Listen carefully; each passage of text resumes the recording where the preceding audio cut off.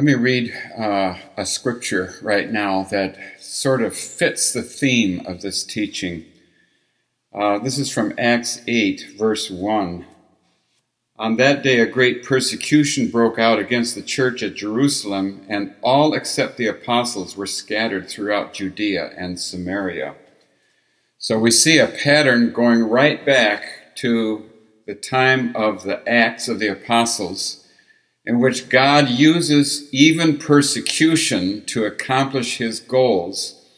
And his goal in this case was to scatter the gospel. And then you see right away the stories of Philip and all the apostles, Philip especially right in the next chapter, and then further along, Paul and Barnabas and all of the others, they're all scattering, and they're going to bring the gospel out to, well, in every direction, but especially we're tracing it to the west. Okay, so persecution is a part of God's plan. And we may wonder, why did God permit a sad time for Scotland? And he's even telling John Welsh, there is coming a sad time for Scotland. And that's going to be persecution of the Christians.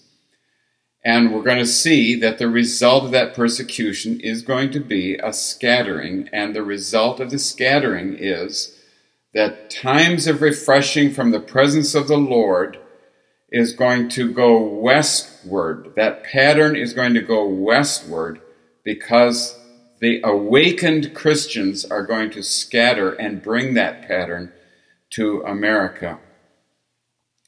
And all of this is going to happen because of another false teaching, a stronghold of deception that the enemy is going to plant inside the church that exalts itself against the Word of God. And that teaching is the divine right of kings. It's a doctrine that we've almost completely forgotten about today. But in the 17th century, it was the issue. It was the main issue, especially in England and on the continent. But England is going to work out this issue with a great deal of pain, actual agony, a lot of persecution. First of all, let me say that the Bible of the Reformation was the Geneva Bible, and it established in the notes, there were a lot of notes that were added in by the Reformers to explain how to interpret different scriptures. And during the process of putting the notes in the Geneva Bible, the Reformers made it very clear that the divine right of kings was a heretical doctrine. It did not fit the pattern of sound teaching in the Word of God. So they came against it. All right, now Andrew Melville, who was a Scottish pastor, he was that third generation of leaders. You have George Wishart, then you have John Knox, and then you have Andrew Melville. He was actually the mentor for John Welsh, so he was really the main leader of the Scottish Reformation. Here he is. Let me show you his picture. Andrew Melville wrote a letter to James, and this is what he said. After James had closed down the General Assembly and done all these things that I explained in the last teaching, and he says, "Now, sir, we must tell you that there are 2 kings and 2 kingdoms in Scotland. There is King James, the head of the Commonwealth, and there is Christ Jesus, the head of the church, whose subject King James is, and of whose kingdom he is not a lord, but a member. And they whom Christ has appointed to watch over his spiritual kingdom have sufficient power and authority so to do, which no Christian king or prince should control or discourage, but assist and support. Otherwise, they are not loyal subjects to Christ." Oh, this is getting down and dirty where the rubber meets the road. He was really telling James where he belonged in the kingdom of God, and James did not like it. Okay, James responded by doing the same thing to Andrew Melville that he had just done to John Welsh. Okay, he banished him from the realm forever. If you're not going to play by my rules, you're not going to play here in this kingdom. So be gone with you. And that's the way King James was. And he was establishing this primary lordship of the King of England over the church, because he did not like anybody challenging his will, even in the church. So as he's going now to England and he's establishing himself as the head of the English church under the divine right of kings, he's going to go to Parliament several times to defend the doctrine of the divine right of kings until everybody has agreed, yes, this is what we believe in England. So James's main goal and his main effect as a king of England, he did very little else, was to establish the divine right of kings as an acceptable practice for all England for the foreseeable future. That means that the kings of England, kings and queens of England, are going to be able to speak into the church whatever they want, and it will be done through the Archbishop of Canterbury, who dictates everything down through the hierarchy, and it's all going to happen according to whatever the regent of England says. Okay, and this is going to cause a dynasty that's going to persecute Christians more than any other of the kings of England. First, you have King James. Then you have his son, Charles I. And then you have James's grandson, Charles II. These three kings are going to operate under the doctrine of the divine right of kings, and they are going to rule the church, sometimes with an iron fist. Whatever they say is what the church is going to have to do. So this is really going to cause an enormous amount of suffering. These three kings are going to be responsible for persecution of all Christians who don't toe the mark. And that's going to mean everybody except the old line Anglicans. All right? Old line Anglicans are going to get along just fine with these kings, but everybody else is going to be persecuted with a vengeance. And it's going to lead to two distinct types of Christians. Okay, where have we heard this before? There's going to be one group of Christians who are spiritually awakened through a series of waves of spiritual awakening. And the one thing they're going to be learning how to do is to listen to God, to hear the voice of the King. And they are going to believe in listening to God and practice it. And God is going to be pulling them through these successive waves of spiritual awakening so that more and more people are learning how to listen to God. But then there are going to be the old line Anglicans who think that it's dangerous for anybody to think that they hear God or can listen to Jesus or follow what Jesus is saying, that this is a dangerous teaching. It shouldn't be taught in England. Instead, all true Christians are going to simply obey the King of England. Obeying the King is going to be the mark of loyal Christianity.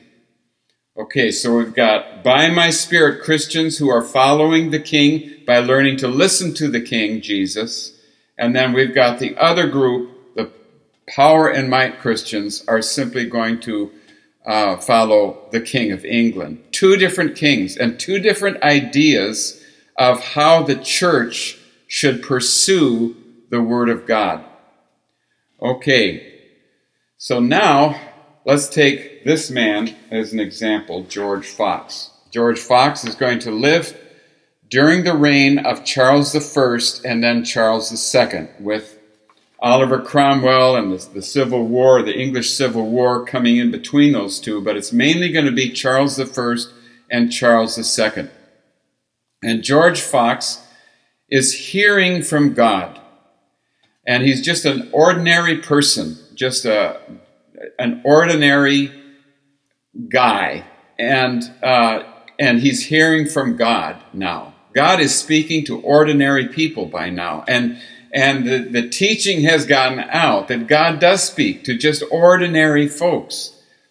And so George Fox is going to go out and he's going to start a society, the Society of Friends. And these people are eventually going to be called Quakers. I could go into that story. There's not really time. But it came from some occasions where George Fox was brought up for trial. George Fox spent years of his life in prison.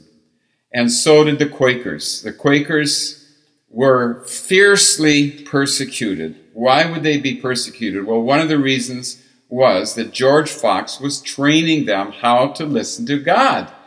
And so what they would do is they would come together and they wouldn't go through a litany or any kind of thing like that. They'd come together and just be quiet. Well, why would they do that? It's because the whole point of coming together was to see if God would speak to them. And so this isn't a monastic movement. You get this? It's not a monastic movement. It is ordinary people beginning to realize now ordinary people can hear from God. The sheep will hear the voice of the shepherd. John 10. It really happens. The anointing that is in you is true and does not lie. 1 John chapter 2. Every person can hear from God. And so they're getting excited about this. And they're coming together and saying, let's see what God would speak to us now. And so they'd be quiet. But you can understand the old line Anglicans. First of all, they thought this was weird. And secondly, it didn't fit in with anything that King Charles I or King Charles II dictated as the way that you should do church. And so they're getting put in prison. They are ridiculed. They are just every imaginable kind of difficulty is being thrown in their path because God is teaching people the by my spirit pattern. You see, it's not just a doctrine, but it is a pattern of life that these folks are really learning, and they're getting excited about it. They're not going to give up on it just because King Charles says that they should. So you've got a real problem here, and it's going to increase unimaginably. By the end of George Fox's life, 1/10 of the population of England is going to be Quakers. Plus, there's going to be a whole lot of people that have moved to the continent, to places like Pennsylvania and other places, so that the 1/10 of the population doesn't even give you a picture of how many people we're talking about. These are major numbers of people who are learning to listen to God, and then He's speaking into their lives things that are going to be different from what Charles I and Charles II are teaching. And it starts with the Quakers. How about the Baptists? You may have heard of John Bunyan. He wrote Pilgrims' Progress entirely from prison, the prison of Charles II. There's going to be this whole movement of the Covenanters in Scotland. And these are people who are going to go out into the fields, into what they call conventicles. Here's a picture of a conventicle. The Scottish people would go out in large numbers into the fields or into the forests. And here they've got people that they've put on watch, because if the Anglican bishops and their sheriffs would find out about this gathering, they would send in the army and catch people and hang them from the nearest tree, or put them in prison and torment them. I mean, horrible things happened to the Scottish people. It was a sad time. And then you've got the Puritans in England. And there are going to be waves of awakening here in England, but Charles II isn't going to like this. And so there's an act called the Great Ejection, in which Charles simply dismisses everybody, every awakened Christian, everyone who believed that they were hearing from God and who didn't just do what the king said, was dismissed from their pulpits by the hundreds and hundreds and hundreds. So where did all these people go? Well, this is where they went. You see, they went to this country and they ended up in the northern colonies, in places like Connecticut, Massachusetts, Pennsylvania, and New Jersey. Okay, the Puritans ended up in Connecticut and Massachusetts. The Presbyterians ended up mainly in New Jersey, and the Quakers ended up in Pennsylvania. So all of these people came to this country, the United States of America, before it became the United States, and they ended up in the northern colonies, not in the South, because in the South, in places like where I live, Charles City County, which is right next to James City County, these counties were named for the King of England. You know, if you were escaping that king and going to find a haven where you can get away from that king, you wouldn't name your county after the king who had been persecuting you and your people and your family. So you don't find counties in the north named after any kings, but all through the south you find the names are the names of the kings and queens of England.